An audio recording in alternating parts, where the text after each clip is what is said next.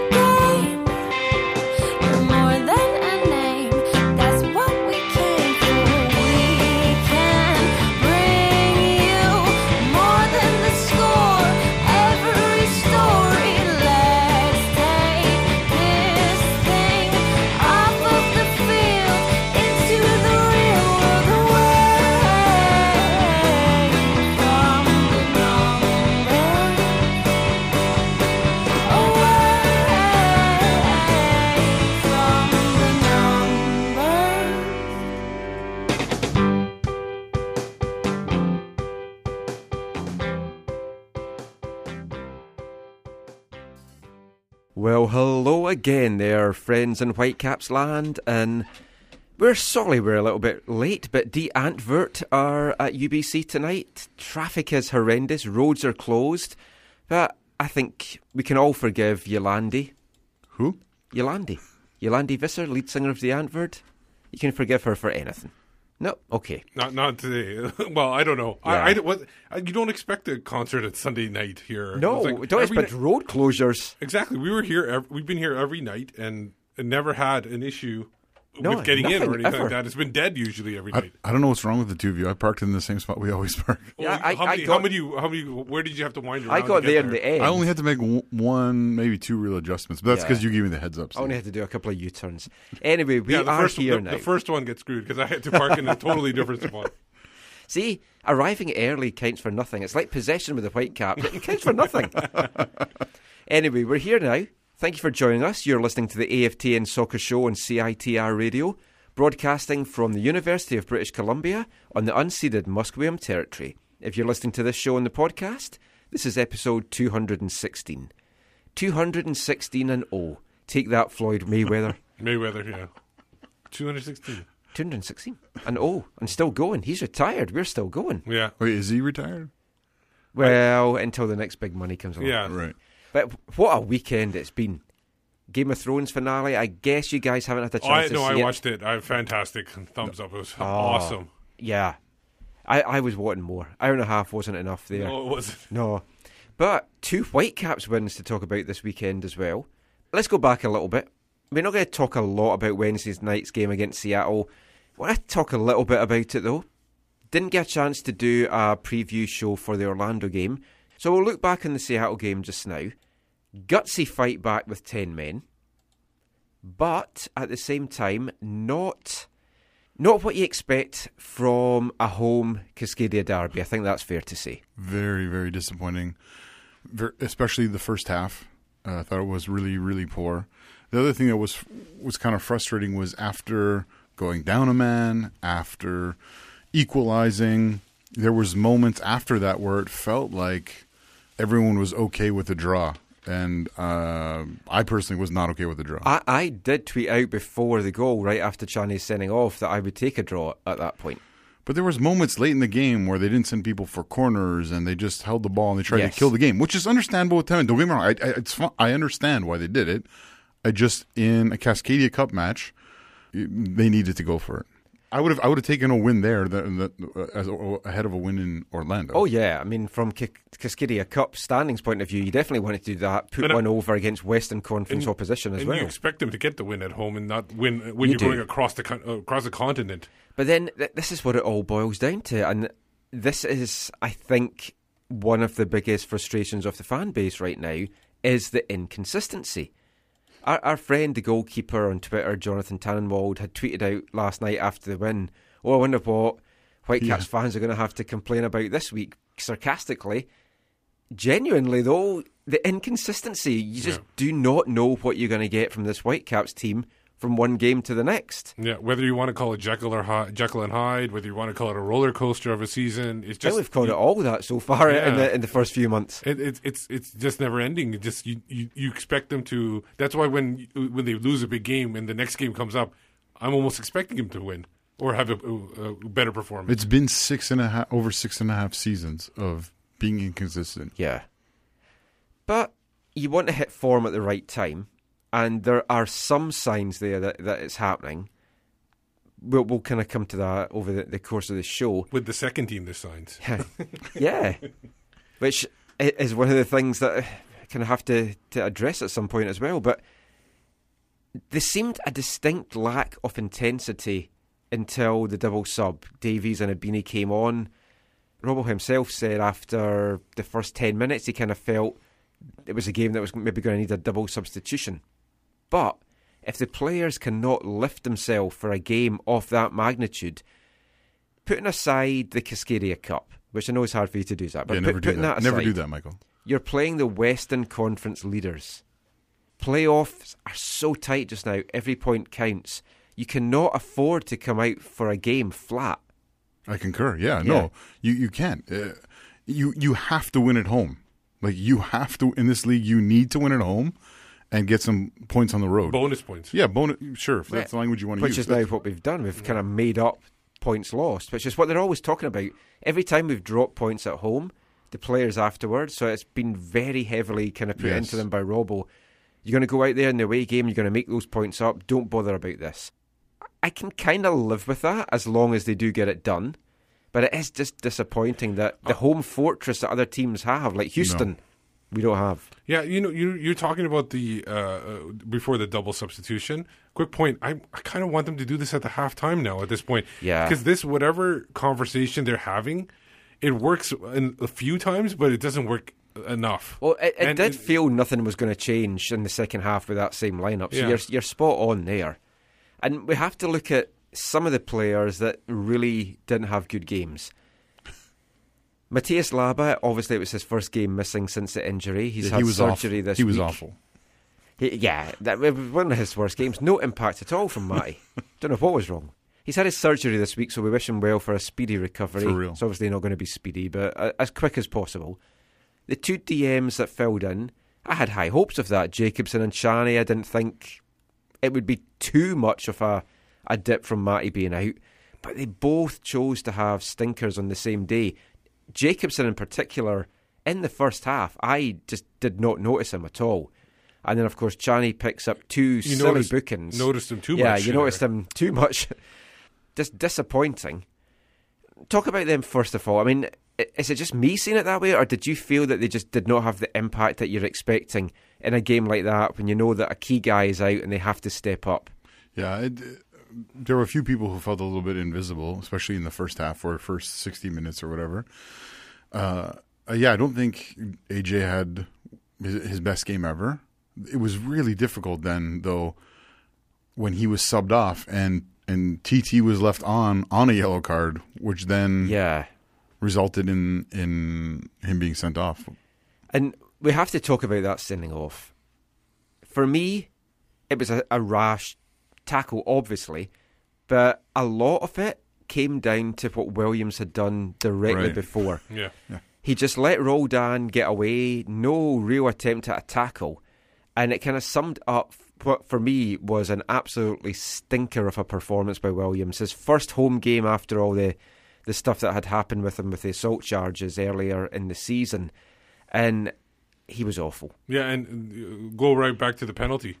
That was he overran his mark. Then he came back at him again, and it was just like there's no need to go on the ground at that point. You just stay up and just block him from doing anything. It was shocking that he went to ground. I agree. Yeah. Like that was a really poor decision, and he paid the price for it. They all paid the price for it. Yeah. And ultimately, I know a lot of people want to talk about Davies coming on and Montero scoring the goal.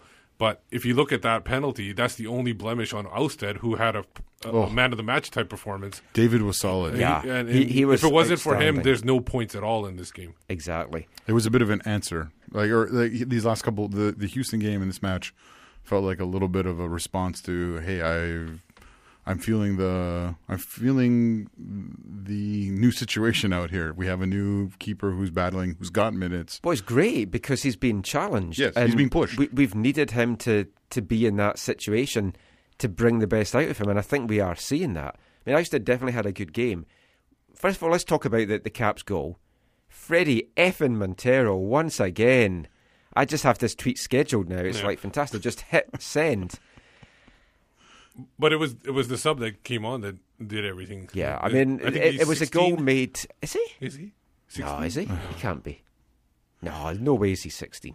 Well, he barged a 30-something-year-old Marshall off the ball, which was pretty hilarious. Yeah. And it was hilarious in MLS that it didn't get called, because those kind of calls usually go against the Whitecaps. I was waiting for a foul, and then Davies just plows into the box, brilliantly sets up Montero. And what happened with that play, he didn't even look to see where Montero was. He knew where Montero was. And I liked his composure, and I asked Robbo about that after the game. For a guy that's only 16... You are right, Steve. I've just checked that he is only 16. You Googled it. To show that composure of not to have the shot himself and to pick out the guy, I mean, that's fantastic. And the finish by Freddie, it wasn't the hardest goal he's ever going to score, but you still have to have that composure, and you're playing your former team, and totally. The positioning as well. But he was free in the box. Yeah. Why do you leave a guy that you know so well free in the box? Well, I might be wrong, but I thought it was his intentional movement where he held back. Yeah, he came back to make himself free, but you have to follow that. You have to be right on his shoulder. And we're going to talk more about this next week when it's the off week, but word on Twitter, the Whitecaps have restarted signing talks with Montero. Hopefully they have. I would be delighted with that. I feel he's worth the money that they're going to throw at him because he is a proven goal scorer.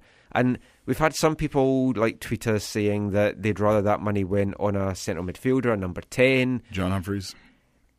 For me, you need a guy that's going to score. Look at Jose Altidore. As much as I can't stand the guy, look what he does on a regular basis in Toronto.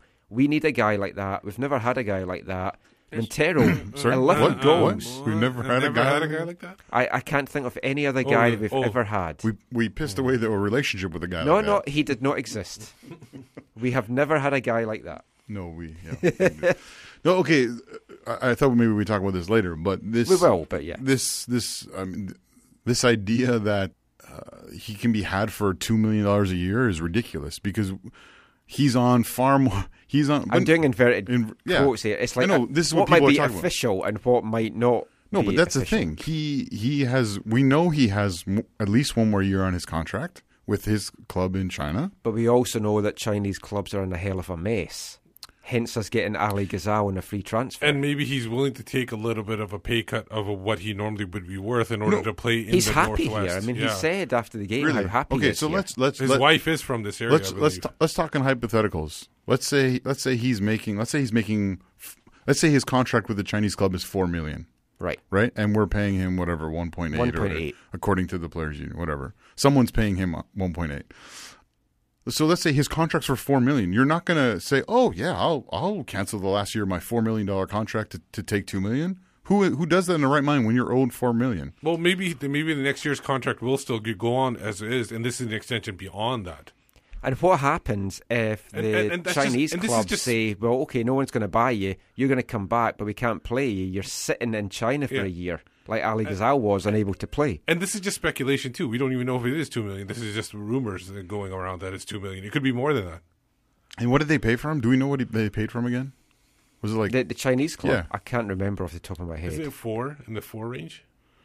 I mean, they paid 2.6, the other club, for Ali, and they're just prepared to write that off. But here's the thing. If he's scoring goals, he has 10 plus a Timmy Parker goal in MLS, and at least one in Champions League I can remember. And penalties. But they count, apparently. But are clubs really not going to want him? Like, is there really not going to be some type of demand in the world for his production? You would think there would be, yeah. Yeah, the details of what's being discussed in social media to me is absolute rubbish.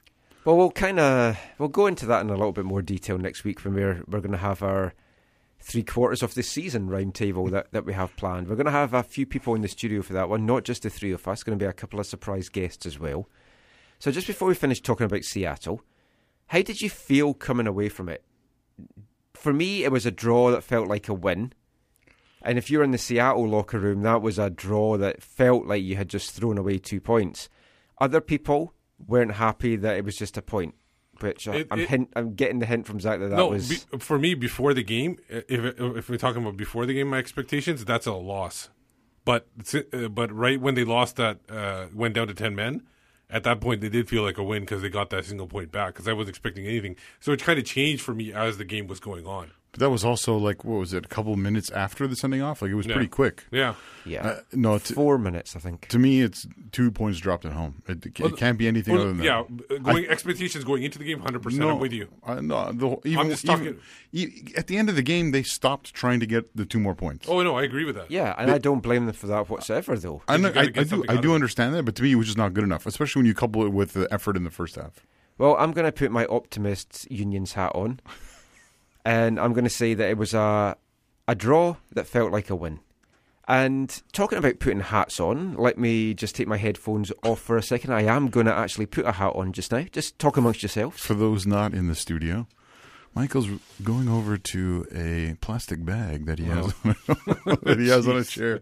Oh, my. I think he picked up this hat a couple years ago at a preseason tournament. I don't know. And he's struggling to adjust. Yeah. Did you know it's quite difficult to put headphones on top of a Mickey Mouse ears hat? Zach will take a picture just to kind of demonstrate the quandary that I am in. I was going to... I just fix my hat here. My ears are all askew. Yeah. Orlando, obviously you're talking about the hat has to do with the Orlando game and everything. Yes. Mickey Mouse time. A game that we weren't expecting anything, and especially when you go into it and you see the lineup, 9 changes from the previous game. I expected 4 or 5, 6 maybe at the most. No, I expected wholesale changes. I didn't, though, expect all the changes that we got. And especially the 2 in the holding areas. That was the surprise. I expected Tiber to get it, but I didn't expect Marcel Diong to play. See, to me, that was one of the surprises. Yeah. Some people did think that Marinovic would get the start. Yeah. We own Orlando. As we should. 3 games in MLS, 3 wins. We won the Mickey Mouse Cup in 2012, where, yes, that is where I got my ears from. Yeah. Great time. I wish we'd go back there for pre-season. I really enjoyed that. So let's break down the Orlando match. What is your overall feelings of the game? A deserved win, considering what the position stats looked at, which we'll come to in a sec? Or did we get a bit of a lucky break in this one? The football was not eye-catching, especially in the first half. I think it was a good road performance, right? Like, we went in and did a job. Yeah, we went in and countered, played a lot on the counter. We even countered their counter, and it felt like the last 20 to 30 minutes of the game was kind of like the boxing match that night. It was like back and forth, slugging back and forth, and not great for defense. With someone looking more dangerous in attack than the other. Yeah, and there was not a lot of great defending, but there was also not a lot of great finishing either. Let's look at some of the stats from the game, and we'll kind of give a little bit of a call back to the Seattle one as well.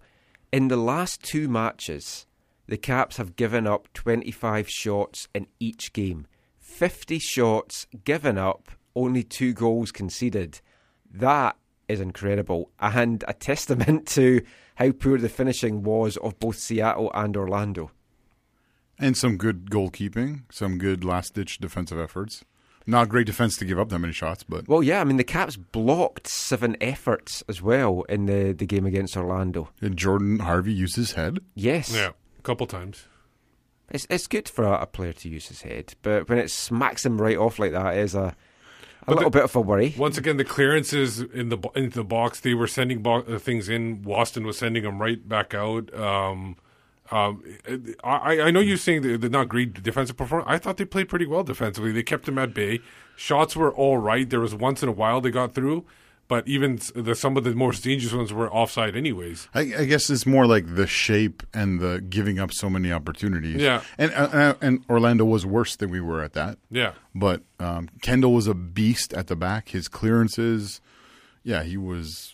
Mond was a little bit shaky, but I thought he was solid. I don't think for his first start in a while, I thought he was okay. But there was a few parts where he was. Yeah, let's break down the first goal. Mosquera sends the ball in from the free kick. Big Kendall goes up for it, but Tommy Redding just did not read the play very well. Well, I think he just tried to. He thought he could get a little higher and get it over the net or something. Well, it was the quality delivery from Nico and the presence of Kendall. If Kendall's not there, that goal doesn't go in, I don't think. No, but I was trying to do a play in his word, Reading. Oh, he right. wasn't reading the game very well. Right, okay. Sorry, hang on. Jamaica. Well, he scored of his own accord, and then it was 1-0 to the Whitecaps. Not a little bit out of the blue, and then Orlando just kind of took over the rest of that half. As the position stats basically show overall, the Whitecaps finished that game with 27.6% possession. Yeah, that's but that's what you expect. 3 points. 3 points, so who cares? If you look at the Seattle game, going back a little bit, if you look at the 5-minute intervals they do on the MLS site, and Caps had one? Caps had one. Yeah. I think in almost the whole game. I think they had one very brief one as well against Orlando. Yeah. They had 34%, I think it was, possession out against Seattle. So 2 games where they've given up tons of possession, but they've not been punished for it. Because and we've seen that earlier in the year as well. Yeah, because I think that's what their formula is right now. They want to counterattack and they want to attack, and they're giving up possession almost. Yeah, they don't want the ball. Yeah, and they don't really have the horses that can possess the ball too much. No. There was the scramble as well in the first half, which I was surprised Orlando didn't equalise from that. Then Whitecaps go 2 goals up.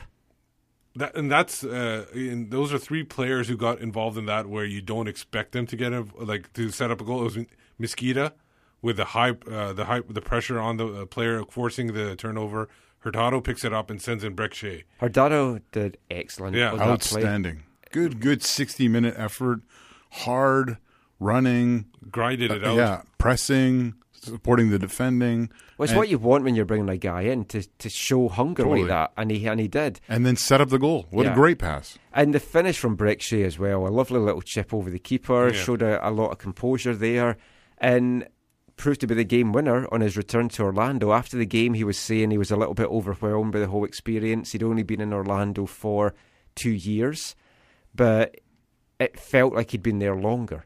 I can understand that. When I was there, it felt like I'd been there for a long time as well. I think it's because of all the old people. Could be. The ages kind of saps the time away. Yeah, and the heat, it just saps the hell out of you as well. No, but you could tell that he was affected because he barely celebrated after the goal. He just kind of took it, and then I think Hurtado was doing most of the celebrating at that point. And then you're thinking, are the Caps going to be home and dry? But they didn't really get much time to rest on their laurels, and bang. Kyle Larin. Yeah, 9 minutes later, classic header from Larin, ball in from the left. And luckily the he things didn't that he just doesn't do for Canada. But luckily he didn't start, which was surprising because Rivas, the guy that started for him, he was just like all over. He was a shocker. And Dwyer didn't do anything, and he usually kills the Whitecaps. Yeah. Dwyer has not proved to be a great addition. I don't think they've won since Dwyer's actually come to the team. And Kaka was Kaka too. I liked the little bit where he held Fonzie back and then he's smiling and stuff. I didn't where he pulled his shirt, yeah. I mean that's a moment for Fonzie. Yeah, I mean I saw it on Twitter there, but like if you really wanted a shirt that badly, just wait till the end of the game. He'll give it to you. I'm pretty sure he'd be big enough to swap with Kaka. But yeah, I mean that goal, after they got that, you just knew that Orlando were going to press hard. You're a bit worried about it. Giles Barnes whacks one off the crossbar. Other than that, there wasn't that much. No. They held them back. For all their shots, 25 shots, only 4 of them were on target. Yeah. So that's a big concern for them as well. The one thing, I think it was on the goal, and it was also on one of the scrambles at the end of the game. I was really surprised to see Jake marking Kyle on some set plays. Yeah, that was surprising. I was just like, what? Did they want Kendall free? Plays zone or something. Yeah, be in the center zone, but it was awkward. It was a mismatch for sure. Yeah, for sure. So that's some of our thoughts on the game. We're going to hear now from both coaches because Jason Kreis really wasn't happy with how his team played and the dominance that they had and basically having nothing to show for it. So we're going to hear first of all from Whitecaps coach Kyle Robinson. Then we're going to hear from Orlando head coach Jason Kreis.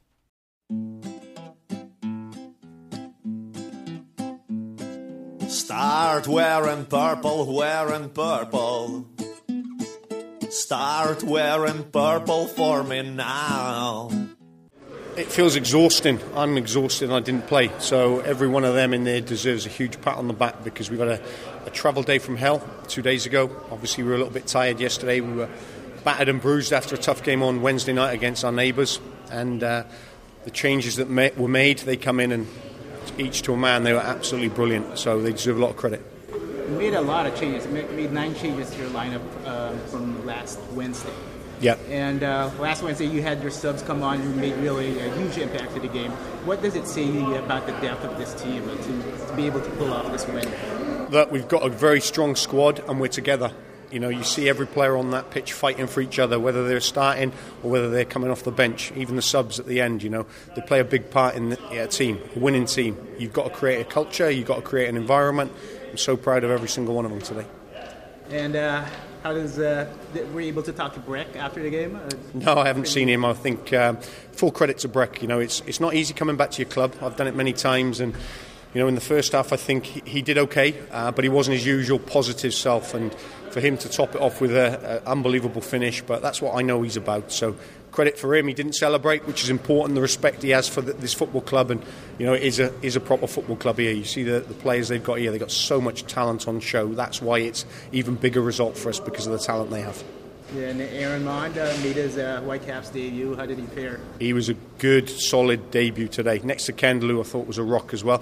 But whenever you go away from home, every player has to step up. And if your players are performing at 5s and 6s out of 10s, you're not going to win. If they perform at 7s, 8 and 9s, which my players did today, you're going to grind results out. Yes, we can play better. Yes, we can be better on transition. You know, we had some transitional moments where we had easy chances. You know, we've had to dodge a few bullets from them. They hit the crossbar with Giles and things like that. But you're going to have to do it. But unbelievable character. The belief that they have, the willingness to work to the bitter end is fantastic, and I can't be any more thankful for that. But for whatever reason, it seems like it's bad luck after bad luck after bad luck to go through a game tonight where we gave them both goals and then weren't able to finish one of the plethora of chances we had. It's difficult, really, really mentally and emotionally difficult time for us. Jason, I just want to know what you say to the team after a game like that in which, you know, you've got the goalie down and out several times, ball's just rattling around and just can't quite get that touch on it. I basically said exactly what I just said to you guys. A little bit of a loss for words, honestly, because I just have never felt like I've been in such an unlucky situation where we just can't seem to get anything to go our way. I feel like if we could get something to go our way right now, we could get a lot of good results because we're performing well, we're playing well, but the struggle continues. Jason, I've never seen a stat sheet like this after a game for you guys before. Numbers so high, the amount of passes you had, and no player less than 75, 76% accuracy. Can you just comment generally on the connection between the players and how you've seen that improve? I would say that the match, from a tactical point of view, played out more similar to what our objective is when we're at home, in particular, that we dominate the game. I still think, though, that we were a little rushed at some times to try to serve balls, hopeful balls into the box, when I think there's a few better situations and a few better decisions that could be made in the attacking third, so that we're not looking at a scoreline like we are right now, and we're not looking at a stat sheet that says we crossed the ball in there 1,000 times, but to two giant center backs. So there's still, in my eyes, as I said, the effort of the players is fantastic, but there's still improvement that needs to happen if we want to get to where we want to get to. He's the gaffer. You can't try it on with him. He's the gaffer. Even when he's on a limb. He's the gaffer. When his back's against the wall, has the answer to it all. He's the gaffer. They had a lot of defending to do. We're going to talk about some of those guys just now. We touched on Aaron Mond there, his debut. What did you guys make of it? like I said before, I thought it was solid. I thought he had some shaky moments, but overall a decent performance considering he hasn't played very much this year. I think he would maybe have been playing alongside Tim Parker, but Parker had a bit of a knock, so it was going to be Kendall and him that went. And I think it was better to be beside Kendall for his debut. 100%, yeah. Especially with a backup goalkeeper behind as well. For Mond, one thing that stands out, he got booked, and during the broadcast, Dasso felt it was like the right thing to do, break up the play by midfield, not put the team in trouble. I kind of disagreed. I didn't think it was I thought there was enough people with him or behind him to cover. But in general, I thought his play was really, really great, especially for a debut, away, a victory. I thought he did well. And we touched on the play of Marinovic there just before the break, and he had a lot to do. He had a lot of scrambles in front of him. What I liked from him was he never gave up on any ball. He got a kick in, he got a hand in to try and push it away. So he showed a lot of good hustle there. But obviously David Ousted is the starting goalkeeper, but you do have a challenger there, at least, that is very, very capable. Yeah, he never gave up on every ball, even the one he dropped, so that was good. I thought he also had a good game. There was a couple times. There was the one time he did drop the ball. There was one or two other times I thought he dropped the ball or misplayed the ball, but he actually had made some really good saves in close and some rebounds and reaction saves. Yeah. I thought he did well, and it is interesting to see this dynamic of having a number two that is pushing the number one more than maybe we've seen in the past or the recent past. Definitely, and we'll do some tweets after we talk about this a little bit as well. So there's been a few tweets in about the whole Ousted-Marinovic thing going forward. Just in front of the defence, Russell Teibert came in. A little bit of a surprise that he was there beside Marcel de Jong. I think Marcel de Jong was the bigger surprise out of the two playing that position. But we knew. I felt like Marcel was going to play. Yeah, I thought he was going to be left back. I was very surprised that Harvey actually got the start. But I thought he played well. Yeah, Teibert and de Jong together did well. I thought they were one of the standouts of the game. And you saying that Teibert played well was surprising right there. I know I rag on That's a bigger Teibert surprise than Vancouver winning in Orlando. There was a couple of balls, though, that Russell played in when he got past the halfway line that weren't the best. Oh, and everybody has those. Bolaños has had those, and Mosquita's had those. So it's not nothing new. It looked like he took a knock near the 78th minute or so. Yeah, I hope that looked a sore one for him. Yeah, hopefully that's not long lasting. Then Mosquita got the start in the number 10 role, and again for me it was another poor start by Nico. I think it's better than his other starts. And he was, I think it was better than his other starts. And I think like I said, the pressure he had on that one play where it led up to the goal was vital. He played with a little bit more effort. Yes, his play wasn't that great, but there's way more effort than anybody normally has. I got to agree with Steve. I think the start was better than some of his other starts. His hustle and all that kind of stuff was the same as usual. Plus, his delivery is what led to the opening goal. The quality of his delivery was... That was good. And I guess it is a bit harsh to judge him considering the position that the Caps had. He didn't really get a lot of time on the ball to do much. He's playing with Teibert and de Jong too behind him, which is not normal. And also you got to think you're in this case, I'm sure, are comparing him to Reyna. And you're expecting the same thing, and you can't expect that from Mosquita to Reyna. And they were coming with a totally different a game plan in this game. They weren't expecting Mosquita to do much. Then Bernie Abini starting for Freddie up top.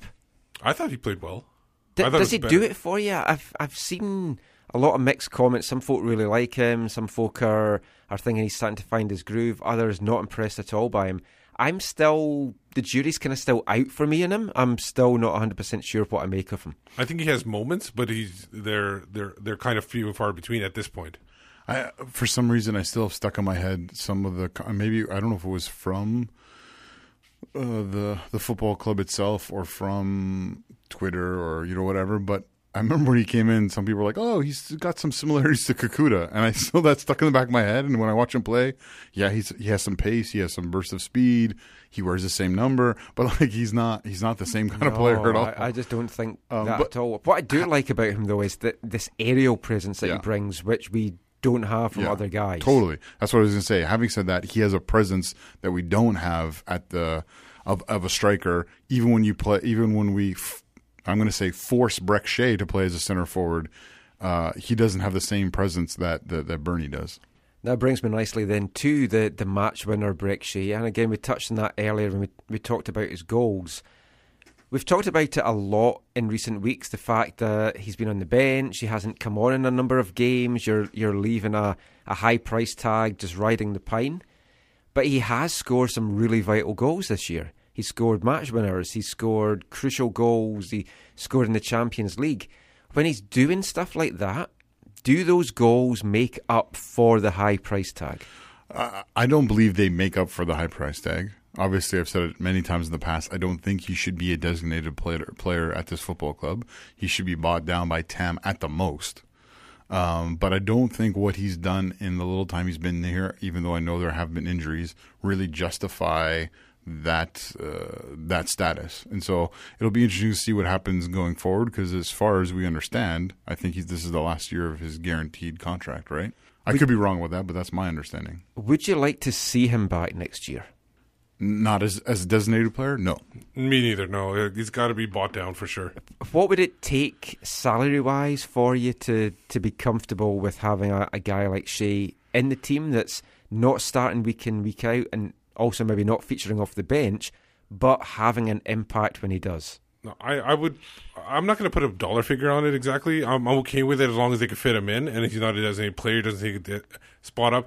I expect him next year, if he does come back, to maybe be the number 3 winger, be the with Davies, or if Davies starting, be behind him, because I think he can provide that off the bench. He's done it before, and I think he can do it consistently. But like I said, designated player, no, not in my book. But here's the thing: most contracts, especially in his age range, the next year, which is most likely a club option, is not going to be for less money. It's hard to think that the stage of where he's at in his career that it's going to be for less money, and but they can buy him down. Oh, totally. That's what I'm saying. Or they can offer him, like, we really want to keep you here, but we can't pay you that. If you want to be here, this is what we'll offer you. Take it or leave it. And I think he would leave it. I think he would as well. Yeah. He hasn't, though, maybe done enough to get a lot of clubs really interested in taking him on. That is the thing as well. Yeah. So you have to bear that in mind. And moving around with 2 young kids as well. It's not easy. It's not a great thing to constantly be doing that. No. He wants to find somewhere to land, somewhere to settle. And Robbo talked about it after the game, that he doesn't feel that he's maybe settled in as quick as he hoped he would settle in. Robbo said he believes that he is a player's coach, and he thought he could get the best out of Brek. I don't know that we have seen that. You got to also look in, like you said, he's moving basically across the continent to a different location. First time in Canada. He also had a pregnant wife to deal with, not to deal with, but the circumstances to love and care for. Love and care for. Because they're a nightmare. Yeah, I know. Okay, so but that, like, those kind of situations, it does put a little bit of pressure on. And the thing is, when he came back after his kid was born, he had one of a great game on that day. Yeah. So the moral of that story is get her pregnant again. Yes. That's what I'm taking from that. Let's have a look at some tweets that we've had in tonight. Ryan McLeod at CTV Ryan. Are the Caps set to pay $2 million just to have Zach here stop calling Freddie the loanee or the Colombian? If we sign him permanently, will you show him the respect he deserves, Zach? Well, it's not a... First off, we all know the Whitecaps don't care what I say or think at all. So. Of course they do. You are Mr. Whitecaps in the stands. No. We know that they don't care. That's been proven and basically said many times. But no, I mean that's not important. And again, I think the figures there are off base. Tweet here from Jonathan at Border Caps fan. Going back to what we thought of Marinovic's performance, heroic acrobatics keeping balls out, or a result of poor control? What was it for you? It felt like 6 of one, half a dozen of another. To be honest, like it did feel dodgy because there was one early on that he did not hold. No, and then after that, I thought, oh, he didn't hold that one either. Oh, he didn't hold that one. But then I watched the replay, and it was actually a good save he had made. Yeah, there was one that he kind of like was directing away. It just that player happened to be there. He happened to direct him right into that spot. He did the right call, but it was just the wrong spot, and that was one of them, I think. Another Jonathan at LOGD Vancouver. He says a lot has been made about Ousted being on his way out. Mark Weber was going on about that on Twitter last night as well. Can you discuss Stuart Kerr's influence on this, if he had any? Because I think some folk are feeling as soon as Marius went, there's a new goalkeeping coach in. David was maybe Marius's guy. Does Stuart Kerr want his own guy? Stuart Kerr is very high on David Ousted. Stuart Kerr would love to have David Ousted here. Pre-season, he felt the goalkeepers he had was the best overall unit in all of MLS. Oh, he told you that too? Yeah. Okay. That was in our interview we had. Obviously, he didn't right. pay attention to that. Maybe it was the Scottish accent. No, because I asked him once about that as well. Yeah, no, he feels it's a very strong unit. That was with Tornagi. He likes Marinovic. He did have a big impact on bringing Marinovic here. Robo asked his opinions off it. But he likes David Ousted. He'd love to have David Ousted as his number one goalkeeper. He enjoys working with him. From being at training, it looks like David enjoys working with him as well. There's always lots of smiles, lots of swearing as well, which I like to hear at training. But here's the thing. The other thing about this is a salary budget operation they're running. And so that will play a factor. The other thing is it's also about relationships. And if David is not here next year, to me, the most likely landing places for him would be back with Marius in Minnesota or, probably back in his homeland of Denmark. I personally think the only reason Ousted would leave next year is because of his cap number. And will they be willing to use that cap number for a goalkeeper? And that would be the only reason he'd leave. Jonathan adds into that, he's noticed a few times in the first half on Wednesday that after terrible defending, Ousted goes to shout at his defence and then holds himself back. He feels our defenders need a kick up the arse, desperately in the first half, especially against Seattle. He feels before they would have got one, but under Kerr, Ousted is a little bit more subdued. I don't think you can read it into Stuart Kerr's influence. I just think the whole dynamic with Ousted has changed. Okay, two things about that. Yeah, the coaching staff may have said, hey, there's a different way to approach the players, David, or we think that you acting in that way is maybe getting your head out of the game a little bit or whatever. Maybe, who knows? The other thing is, and I think we would all agree on this, probably all the 10 outfield players could have used a kick in the first half on Wednesday. Yeah, especially towards goal. Joe Knutson, JRock5158, says, what's his concerns? Be nice if this team was consistent, what we talked about at the start. Good to see, though, that they're talking to Montero about an extension. More goals would be nice per game as well. Definitely, it's like, although I am still happy winning games 1-0, I would take that kind of all week long. Whitecap Scarf, crazy one here. Why didn't the Caps start or play Teixeira on Saturday? Only played 55 minutes Wednesday. Bad coaching decision, he says. He said that before the game or after the game? This is tonight. Despite the fact we just won, he thinks it was a bad coaching decision. Yeah, sometimes you gotta put the scarf in front of your mouth. It's a very ultra. Very true. North Van Steve replies to that though. What? Teixeira is terrible. Bench is where he belongs. Change of pace sub at best. He has been very patchy. He hit his peak, and then I think he's kind of gone back a little bit. This season you're talking about? Yeah. And peak by you mean 5'6"? Oh, I think Teixeira has been one of the key offensive players this 100%. season. And then last couple of tweets in this section from Football Snob.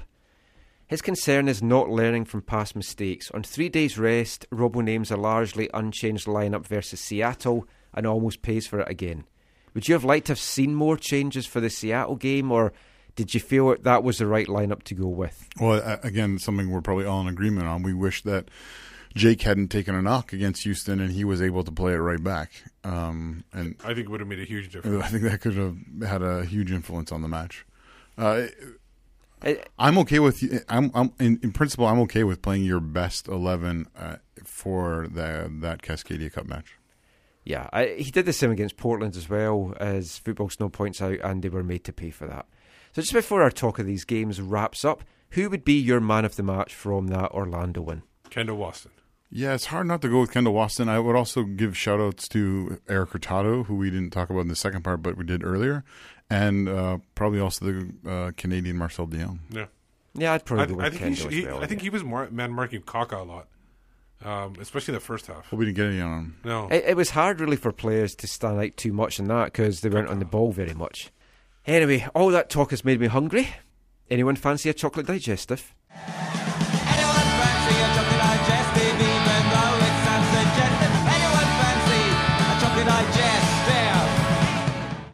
sitting at home at night, Ernie. You've got your hot beverage of choice. Do you go for a tea or a coffee? Depends what mood I'm in. It's funny. Since I've been in North America, I've never drunk so much coffee. It's unbelievable. I never used to drink coffee, but no, I've slowly started drinking a little bit of coffee. But you know, I'm British, and it's funny. A lot of people, you know, we'll go for a dinner or something, and you know, people will maybe have a drink or something like that, and I'll order a tea, and they'll look at me and like, what? You know, that's so British of you, you know. So for me, it's a tea. And are you a biscuit fan? And if so, what would be your biscuit of choice? Ooh, biscuit. Do you know what? I like. I've always liked the shortbread biscuits. Yeah.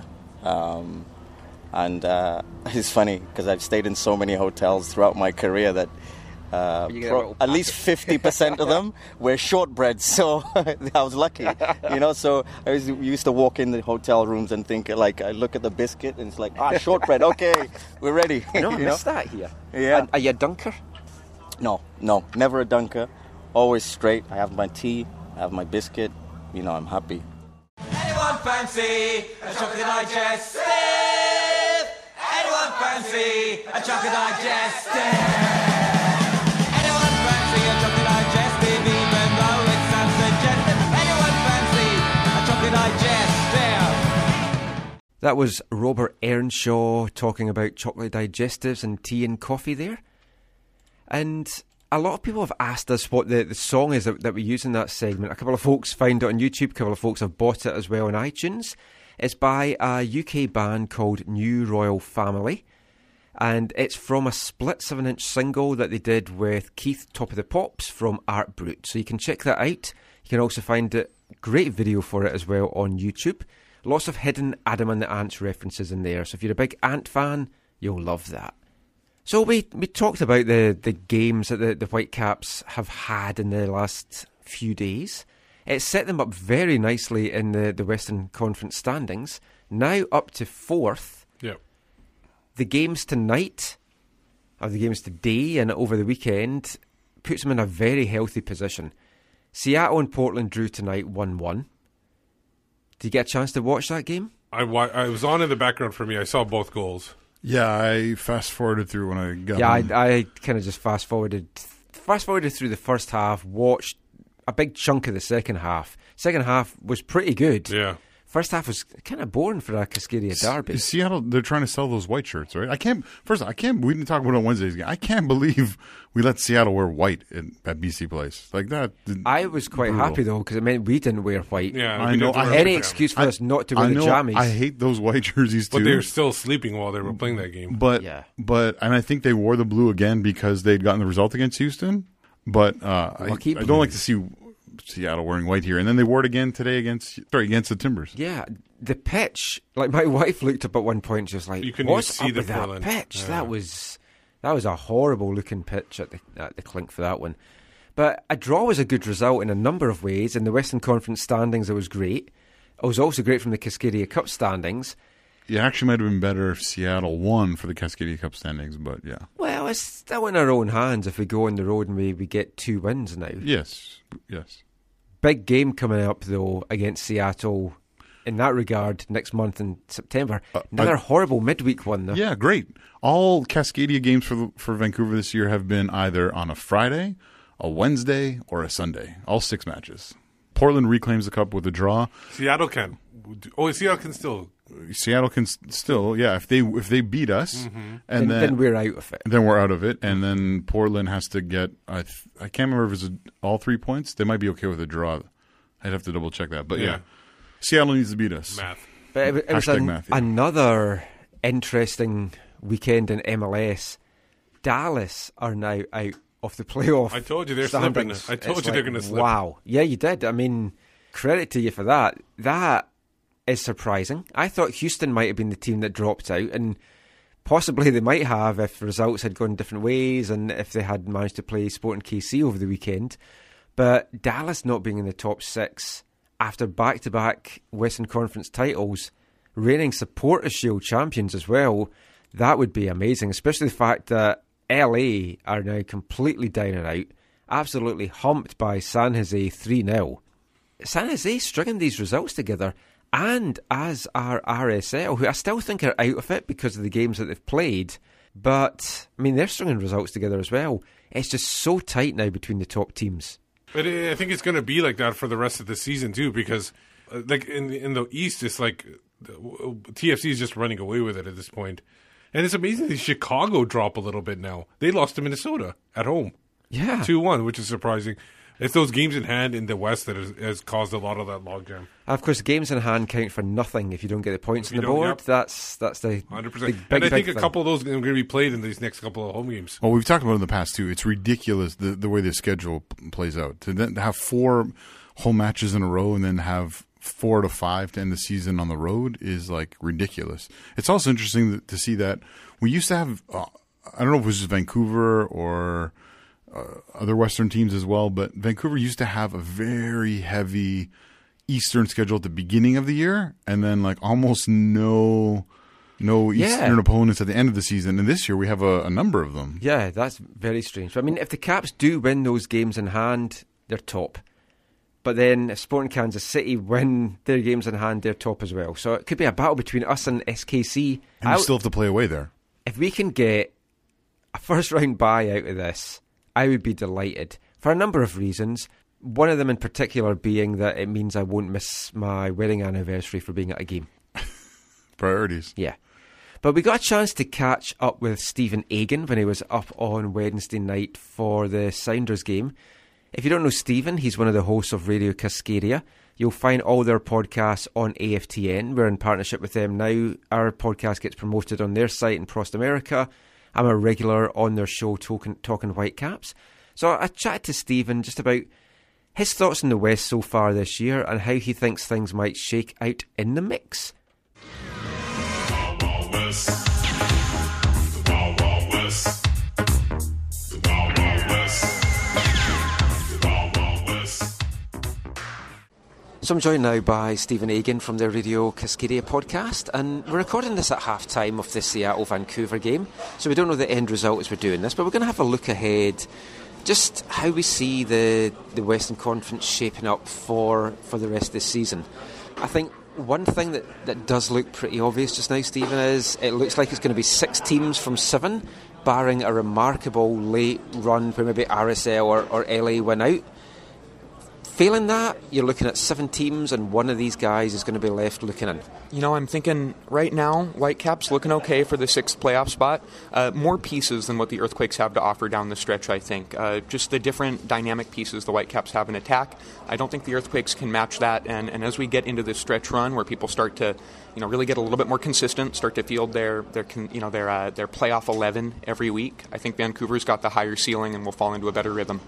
The thing with the Western Conference just now as well is everyone's beating everyone else. It's so tight. Heading into these midweek games, there was 7 points between first place and then 7th place. Sounders obviously leading the table as we speak right now. And then San Jose, the 7th place team. Vancouver do have games in hand. The Western Conference is always tight, but I don't remember it being quite this tight.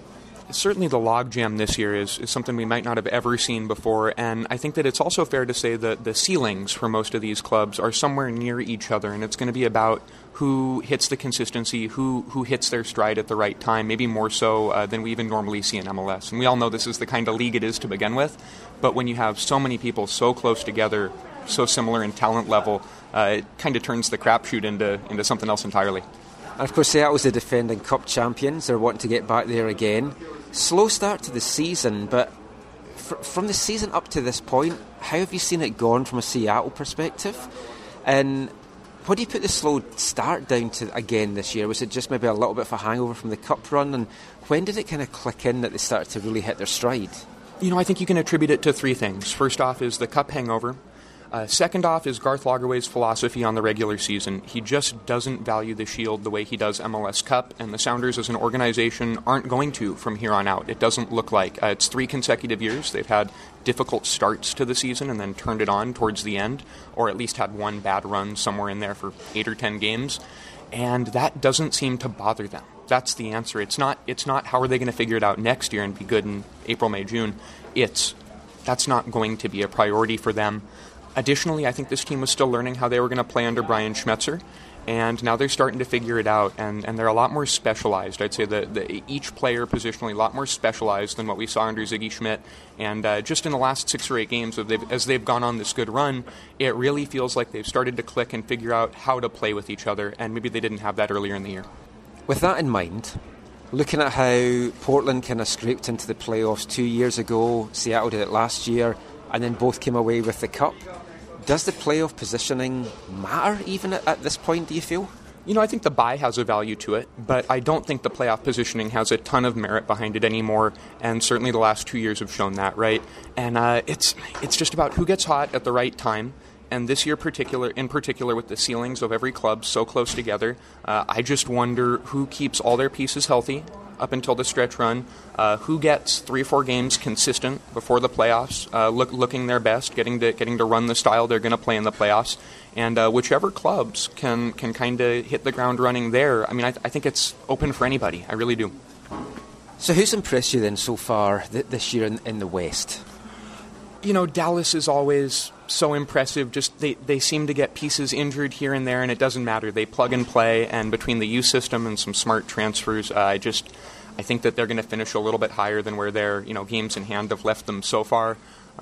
Additionally, Sporting Kansas City, tough to get past them. They're really pretty close to Toronto if you look at it. I mean, they're not that far off the pace there, and they've done that by after selling Dwyer. It's remarkable. That was really a very gutsy move.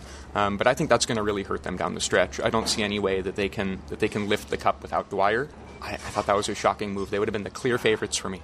Yeah, I mean, Sporting KC, they've really impressed me as well. They're a team which they play attractive football as well, which is always good to see those teams at the top. If you look at the 2 Texan teams, Houston, great at home, horrible on the road, came to BC Place on Saturday as the Western Conference leaders. If results hadn't gone their way, and it still might be the case, they could finish this coming weekend out of the playoff spots altogether, which is just crazy to see that tightness. But the turnaround at Houston under Elmer Cabrera, he seems to have done well. Is the key to them doing well getting home playoff ties? I think that definitely could be it. In particular, you think of a knockout round game, right? There's just absolutely no way Dynamo are going to go on the road as a 5 or 6 seed and take a result. They haven't won anywhere in the regular season. So certainly in the knockout round. Then when you just think of it tactically in a 2-legged series, it's really, really tough if you're at such a disadvantage, letting the other manager, letting the other team know, you're going to be out there to score 2 or 3 at home and to play for a clean sheet on the road. And that, I think we've seen MLS advance past that a little bit tactically in the playoffs. Bruce Arena, Brian Schmetzer, Caleb Porter, all guys who have gotten it right lately. Talking of Bruce Arena, obviously known for his time at LA when they dominated everyone before him in the West. Galaxy this year struggling. RSL, as we've talked about, struggling. As we record this just now, they're leading San Jose. But do you see any of these teams out with the kind of top 7 just now being able to string a run together and maybe make a dramatic late push? I don't see any reason to think that any one of those guys can do it. LA trying to rebuild under Ziggy Schmidt, I think that's a long-term project. I don't think they're expecting anything from him this year, and it would be tough to. I mean, they're a real mess. You look at the other side, San Jose is the only one you could really imagine, and it would take Wondolowski getting really, really hot, having everybody stay healthy. There's a reason why these clubs have ended up where they are in August. None of them added pieces that are major enough to me to really change anything, and I think most of the top of the West did add something, and that's probably a factor as well. So let's look at Portland now. We've talked about Seattle. Another team, a bit like the Whitecaps, they can be up and down. Caleb Porter's not been big on squad rotation, it kind of appears, from looking in from afar this year. What do you make of their chances? Are they a guaranteed playoff berth for you? It's really tough right at the moment because for them it's all about the injuries down the spine. Jake Gleason, Liam Ridgewell, Fernando Adi all having a really hard time getting into the side, and it's tough to pick out 3 more influential players for any other side in the league than those 3, maybe barring Diego Valeri. Valeri picked up his 15th goal of the season tonight, and he's having a really great year, but it's going to take more than just him for the Timbers to clinch a playoff berth. Jeremy Ebobisse and Darren Maddox, spelling Adi up top, have done all right, but they're not banging the goals away the way that Fernando Adi can, and he certainly brings a unique skill set. I would say that Portland is kind of an interesting mix of Seattle and Vancouver. They have the inconsistency we see from the Whitecaps, but one of the very highest ceilings in the Western Conference. So then, talking about the Whitecaps, just before we wrap up, you've watched a lot of them, mostly from afar, up here tonight for this game. Maybe not a great exhibition in this first half of what the Whitecaps can do, but what have you made of this Whitecaps team this season, and what are you expecting from them now in the final kind of 2.5 months? You know, the Yordi Reyna injury was so difficult. I mean, I don't want to tell you about that, but sure, the Yordi Reyna injury, when everybody else has their playmaker out there and you're having to so drastically alter the way that you play or the way that you were planning to play, I think that, particularly if Reyna's here for a number of years, that will be a period of time that we come to toss out a little bit because he wasn't there, he wasn't doing anything, and if you're going to spend that much money on a guy, probably hoping to get something out of him, I worry about consistency like everybody else does. I wish, I think if you look at the Seattle game tonight, you could say Sounders look like they have a little bit better chemistry out there. They know what they want to do, what they're trying to do with the ball a little bit more clearly than the Whitecaps do. And when you consider how much the front 5 or 6 changes, when you consider the injuries that they've dealt with, I think it's all about consistency. Definitely added pieces that I think get them closer to that top tier in the West. But I wonder if they'll be able to put it all together in time this year because I don't know that Robbo's left himself so much to work with now. Finally, just to put you on the spot, who do you see walking away with the Western Conference title and who do you see walking away with the championship and making it to the MLS Cup? That's a great question, Michael, and it is a little bit on the spot. I'm going to go ahead and pick FC Dallas to win the West with their games in hand. SKC, we talk about it a lot on the podcast. That style they play where they're so gritty and they're so physical, it works really well, but I think they wear themselves down over the course of a season. And even if they were to finish towards the top of the conference, I can't see them doing anything in the playoffs. I'm going to go with my original playoff pick this year and say Vancouver wins it with the number 6 seed. I know it's a little bit out there, but I think that if they put it all together, I just talked about how Robbo's not going to be able to, but I think that if Yordi Reyna and Freddie Montero continue the partnership they have, Brek Shea needs to find his way onto the field somewhere for the height that he provides and the athletic skill. And I think that with the solidity of Waston and Parker in the back, Osted playing out of his head, and the attacking creativity, their ceiling is as high as anyone's in the West. Haven't shown it consistently, haven't shown it always, but that's the great thing about the playoffs. It's a 6-match crapshoot. 2 of them are going to be on the road if you're headed to MLS Cup at least. And those 2, you don't need to win those games. You need to take a result like you did at Montreal, or I'm sorry, it's a 2-1 win out there. But still, you don't need to be perfect. You need to play a hard-nosed style that takes at least a point, takes at least a draw from somewhere. And if you grab an away goal, great. I think that this team at BC Place in the playoffs can show more than they've shown tonight. Well, I'm pretty sure everyone listening to this from a Vancouver point of view will be hoping that that's true. Thanks for joining us today, Stephen. Just before we go, just let everyone know where they can find you and Radio Cascadia online. Thanks so much for having me, Michael. You can find me at Steven, STEVEN _Agen, AGEN. And please check out our podcast, Radio Cascadia. You can find us on Twitter, Radio _Cascadia, and all of our work on prostamerica.com as well. Thanks again, Michael, and thank you so much for joining us on Radio Cascadia every week. We're having a great time doing it. Always fun, and look forward to the next time we chat. Thanks so much, Stephen.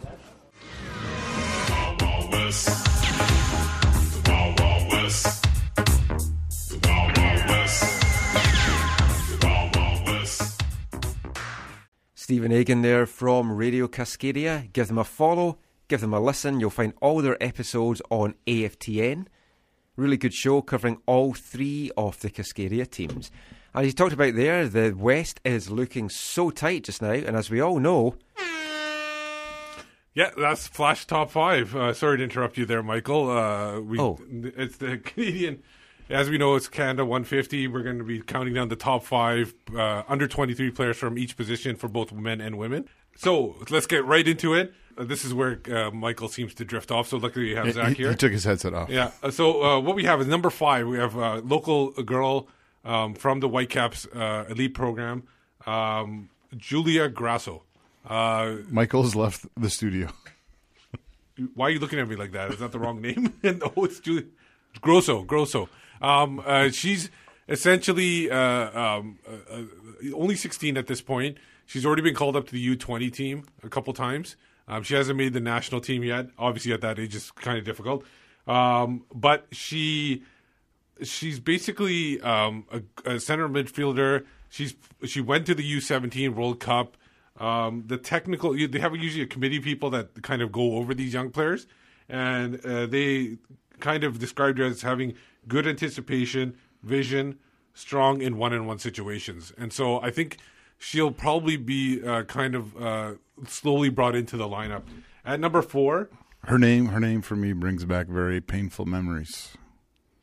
Did you go out with a girl? No. Oh, okay. No, the 2006 World Cup and Fabio Grosso playing for Italy. Oh. Did things to Germany that I don't want to talk about. Well, hopefully it was legal. At number 4, Sarah Stratigakis. She's from Toronto. Where do you find these names? I'm sorry, they're names. I wish there was a John Smith. It would be easier to pronounce. She is from Toronto, Ontario. She does play midfield. Currently, she's playing in University of Michigan. She's starting this year there. She's already had 2 caps with the national team at 18. And she's another person who is looking to obviously make more inroad. And I think over the next 4 years, she'll kind of find her way through in Michigan and probably get a call up here and there. They usually don't like calling, unless you're a superstar like Buchanan. They don't usually call up people from the universities because they don't want to interrupt their play there. Okay. Number 3, Gabrielle Carl. She is from Quebec City, Quebec. She's listed as a forward, but I think she'll most likely play midfield because, like I said, I haven't. The other 2 spots, defenders and strikers, very strong. When it comes, midfielders are a little bit weaker when it comes to comparing the 3. So she'll probably move back into the midfield. She's already got 7 caps and already scored once for the national team. So expect big things from her. Right now, they haven't really decided where exactly she's going next year. She's kind of like in a limbo. So she'll probably find somewhere if she's going to university or she's going to go pro. Rebecca Quinn, playing Duke for Duke University. She's listed as a center back, but I think she'll more likely find her spot as a holding midfielder. Future Desiree? Yeah, most likely. And she's big too. She's taller. She's about just under 5'10". So she'll have that physical presence in that midfield. And another solid player. She's already got in her resume 31 caps, and she scored 30 goals already. So she's already kind of established herself. She is the oldest of these 5 players. She's at 22. So expect big things from her. Finally, probably the one player out of these, the 3 lists that we had, maybe Buchanan would be kind of one, but Jessie Fleming. Yeah, I was waiting for that. Probably the biggest prospect on the radar at this point. She's really established herself so well at such a young age at the Olympics. Yeah, she's quality. And already 45 caps at only 19 years of age.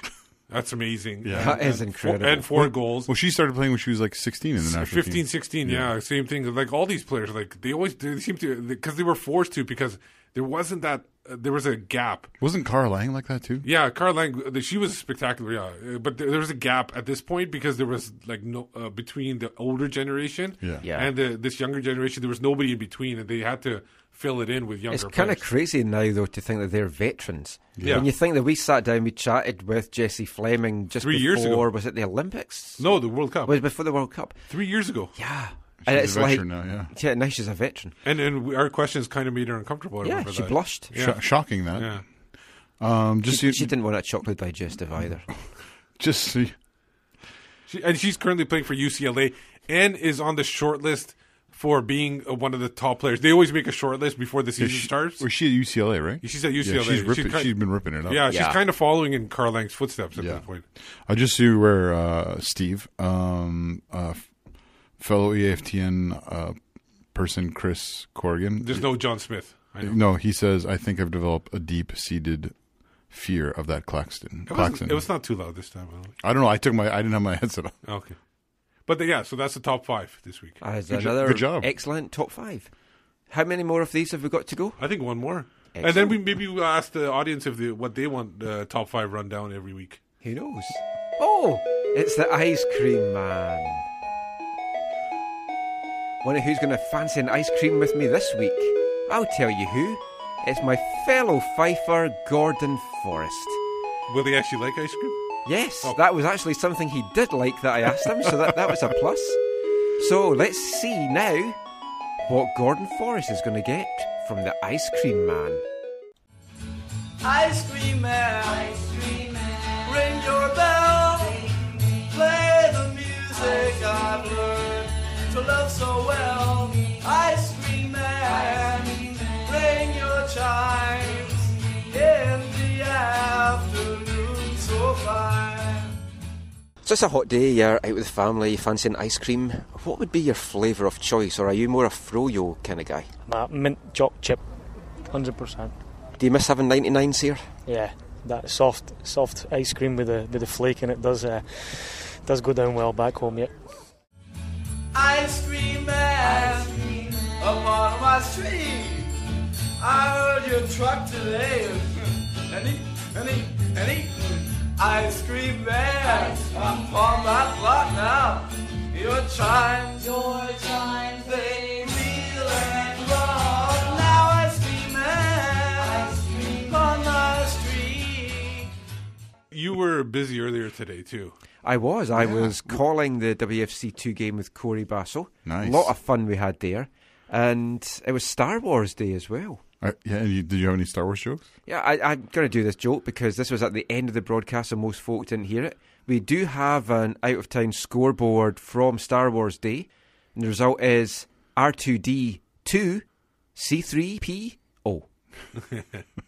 Solid joke. I still like that, yeah. But yeah, I'll let my kids listen to that one. A great win for WFC2, breaking a 13-game winless streak. Yeah. And they beat LA Galaxy 2, who haven't really done well either. LA Galaxy 2 can't win at home either this year. They can win on the road, but they can't win at home. What has happened in LA? Yeah. It's very weird. We should get Pete Vianis on the show. I would love to. I know you would. That would be great fun. I mean, we should get a conference call with Pete Vianis and John Thorrington. But we'd have to get the stretcher bearers out, just in case he hurts himself on his phone or something. John is an awesome dude. Pete, I don't know as well, but John's an awesome dude. But the game was a solid game. It was a great game. And Amanda had a great finish at the end there. I'm still confident that they can make a late run and get into the playoffs. What? I have no confidence. What? How many points? There's like a lot of points out. They have to win out.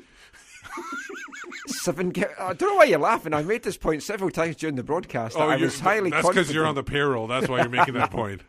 I think if they win out, 21 more points on the table, they'd finish with 43, and they could get in. Okay, no one's buying this. The coolest thing today was Dave Norman Jr. got an assist and a yellow card. Well, he's gotten those before. Oh yeah, that's expected. And both the Baldissimo brothers came on, and Noah Verhoeven was on the bench. And they're not twins. Oh, Noah, right. And they're not twins. They're not twins. No. No, I did mention that they were twins at one point. I went, well, they're not twins. I went twin magic, but they're not twins. I can still see that Dave Norman tackle against Chivas Youth at Cloverdale Athletic Field. You remember that? Yes. It was so full-blooded. But I've seen a few baldy tackles as well, anyway. But it's time now for BC's Soccer Web headlines.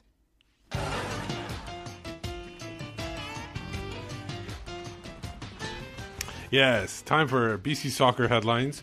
Obviously, by BC Soccer Web, you can find them online, where they all provide links for international, national, and local news.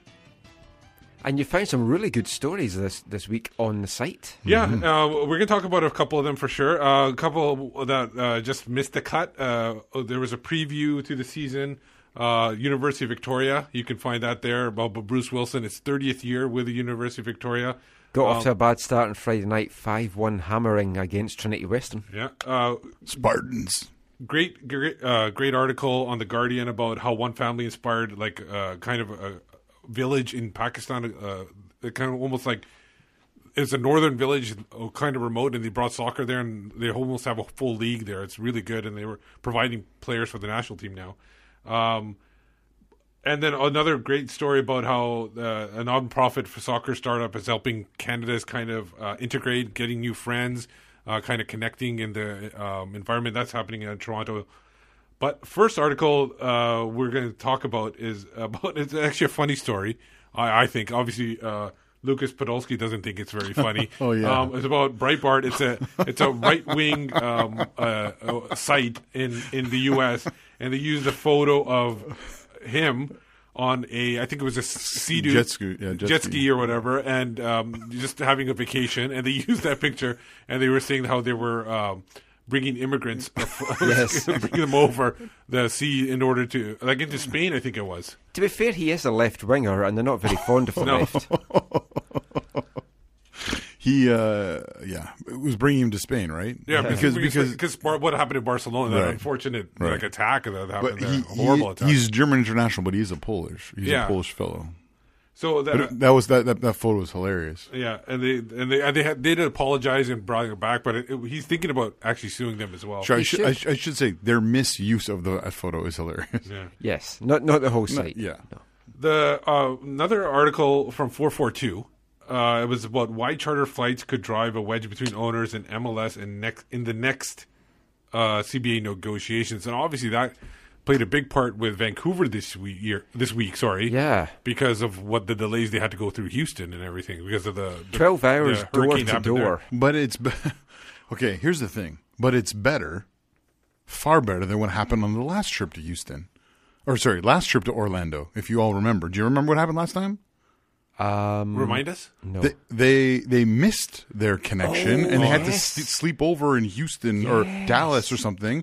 And they arrived, I think, was it the morning of the game? Yeah. And they still pulled off a 1-0 victory thanks to Octavio They should Rivera. be doing this regularly. Yeah. Well, no, but see, that's the attitude of those who don't want to pay for charter flights. Like, you got the result anyway. Why should we spend the money on the charter flight? I thought they didn't want to buy the charter flight because it was all the reserve guys that were going. It's like, you're not worth it. Yeah, Piccolo's going. I think maybe a good medium would be if you need to get a connecting flight, then you should be able to get a charter. If it's a direct flight, maybe not. You don't need a charter. That would be a good rule. Yeah. But then, for example, Kansas City, every flight would be a charter. Yeah.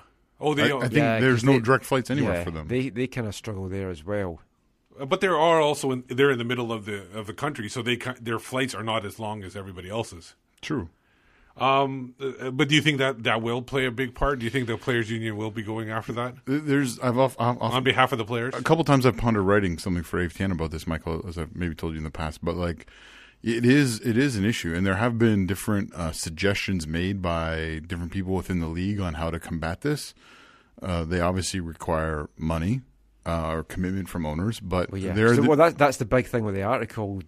It's like the gap between the rich and the poor, the haves and the have-nots. Yeah. This is an issue that would really hit Totally. I was speaking with someone. I think it actually was Mr. Whitecaps. I was speaking with him earlier this year, and we were talking. And I forget the numbers, but it was something like last year the Whitecaps had 14 away games where they had multiple stops or something, or it was not an ideal situation. This year, that number was down to like 5. That's good. So that's good, but it's still not the ideal. I mean, we know we're a team that gets hit with long travel and like some of the biggest miles covered in all MLS. But and so there are different solutions. I'd like to see it. Yeah, totally. There should be more charters, and if they want to save some money, which they did for the trip to Dallas, they could get journalists, some fans to travel on the charter as well. Right. Yeah, there were a couple collective guys on that. It'll help the fans too because they won't. No, but here's the thing, though. When they did do that for the Dallas Cup match, they charged the supporters more than it cost to go on a regular plane. Yeah, I understand that in some ways. Okay, yeah, it's different than a normal flight, but it was not really worth it, right? In the end, but a couple guys went. They had a good time. So, final article, and this one actually surprised me. I didn't see too much of this on Twitter at all, and so that's usually where I see most of the news. But this one I found on BC Soccer Web. MLS playoffs get a 4th sub in extra time this year. It's basically when after the 90 minutes go up and they play get into extra time to 30 minutes, they will get a 4th additional sub as long as they use the 3 subs during the regular time. I don't even think they have to have used the 3. I'm not sure. I might have seen that somewhere, but they said that might be one of the possible reasons they do it. It's been used in the FA Cup, Scottish Cup, FIFA Confederations Cup, and FIFA Club World Cup. So they have used it other places. It's not the first place. Wait, Scotland has a cup? Yeah. Okay. East Fife won it in 1938. And you're still the celebrating. The lowest ranked team ever to win. Yeah, because this is our anniversary season. Right. That's so awesome.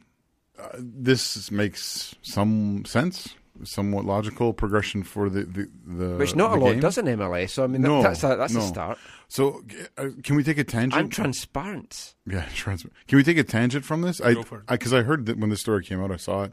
I heard in the last couple days, the MLS has released the schedule for the playoffs. Yes. This is not good. No, it clashes with my wedding anniversary. Yeah, it's bad. So they're trying to avoid clashing with the NFL and college and whatever, and so they're putting games on Tuesdays, Monday, Tuesday, Wedding Wednesday, anniversaries. Thursdays, like normal, but less weekend, which is awful. And then there's still a big gap between the conference finals and the MLS Cup as well. Yeah, because they want to have TV to themselves. They want to get all 100,000 people in the States who watch it to watch it for sure. I don't think it's going to make much of a difference, honestly. We'll find out, I guess. But yeah. It's, you know what it is going to make a difference for? It's going to make a huge difference for away travel. Yeah. And that's what's And most supporters. upsetting. One thing, which might seem a little bit far-fetched, but a genuine concern of mine with this fourth sub thing, which I do like, you could be at the 119th minute of a game. You've got a keeper on the bench that is a penalty save expert. Yeah. You've got your sub left, so you bring him on. It's like bringing on a special teams guy just for the penalty shootout. I like it. That stinks to me. Or you bring on a guy who can take... Or a guy that can take them all. penalties, Yeah. like really clinical. Or you get someone like Jose Luis Chilavert and you bring him on and he can save them and take them. Ooh. Anyway, but some really good stories there this week. BC Soccer Web is a partner of AFTN. Check them out every day for all your local news, links, national, international, everything you could want to find is there, bcsoccerweb.com. Now it's time, though, for our wavelength section of the show. And you're going to be surprised, Zach, we're going back in time. Shocking, that. Yeah, we're going back 30 years to 1987. We're going back to Half Man, Half Biscuit. Oh, I was going to say I Ludacris was my We next. haven't had Half Man, Half Biscuit on the show for 10 weeks. Chris Corrigan seems to think we have it on every second week, but we don't. But we're going back to 1987 this week, to their second album, Back Again in the DHSS. And this is a song about long-distance love affairs with Hungarian football teams. This is I Was a Teenage Armchair Onvid Fan. Yeah.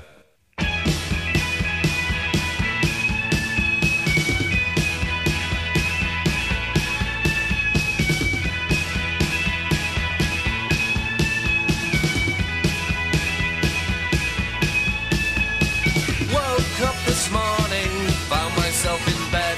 My knowledge of the blues is somewhat nil. I dreamt about a love affair in far-off Budapest, the sort of thing that sugars every pill. I was a teenage armchair Honda fan.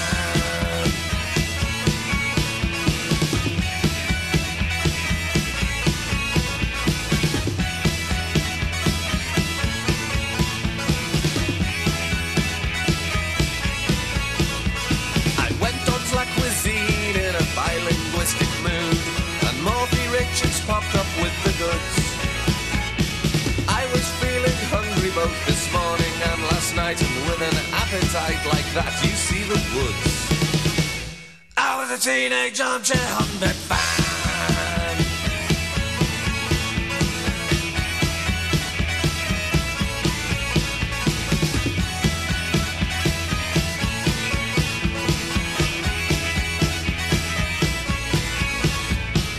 Is this the bit where we're supposed to make guitars collide? And is this the bit where we release all that raw energy? And is this the bit where we go crashing through those barriers like what they do at Music Max?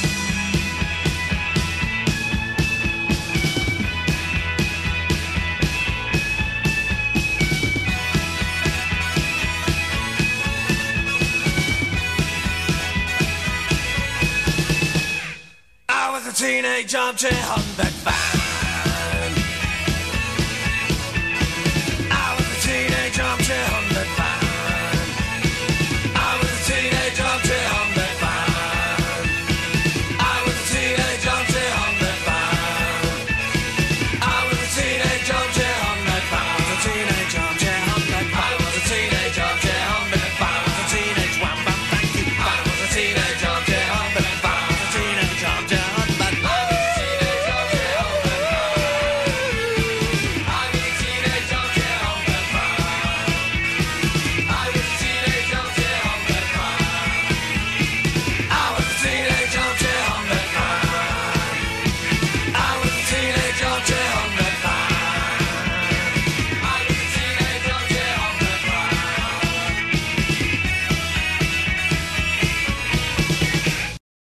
was a teenage armchair Vid fan by Half Man, Half Biscuit there from their 1987 album Back Again in the DHSS. So Zach, just to let you know, when I'm pulling down the sound on the song, I could be pressing it at any point. When we're rocking out to what's this called? When we're rocking out to Wavelength, we're not looking at the board, my friend. Okay. That song's for Peter Zimmerman, the only Hungarian I know. I don't think he's a Honvéd supporter, though. Probably not. No. But you can just picture in days gone by, you'd see a romantic team name like Budapest Honvéd, and then you kind of follow them from afar. There's probably people, maybe even in Hungary, that are teenagers and armchair Whitecaps fans. There's probably some band in Hungary just now recording a version, I was a teenage armchair Whitecaps fan. Well, Peter's son, Peter, is a teenager. And is he in a band? Can he sing? Oh, I don't know about that, but I think he would say he supports the Whitecaps. Well, let's get him to record a song about it. Anyway, that is pretty much about all for this episode of the show. A little bit of a late start. We still haven't been able to find Yolandi Visser. I really wanted to know if she had the munchies enough to fancy a chocolate digestive, but it doesn't look like she has. If I'd thought ahead, we could have got her live in the studio. Who's she again? Lead singer of Die Antwoord. The reason why we got late. Right. Brilliant techno band from South Africa. Okay. You never heard any of their songs? No. Have they been on Wavelength? They were on Dave Letterman's show where she wore these amazing kind of... Oh, then I might have seen that. Ah, she was really good. Anyway, just before we go, let everyone know where they can find you online. You can find me on Twitter at WhitecapsBeat. I'm at Zachary AM, and I'm part of the Movement Cover Collective. I'm Michael McCall. You can find me on Twitter at AFTN Canada. Read all our stuff away from the numbers, aftn.ca.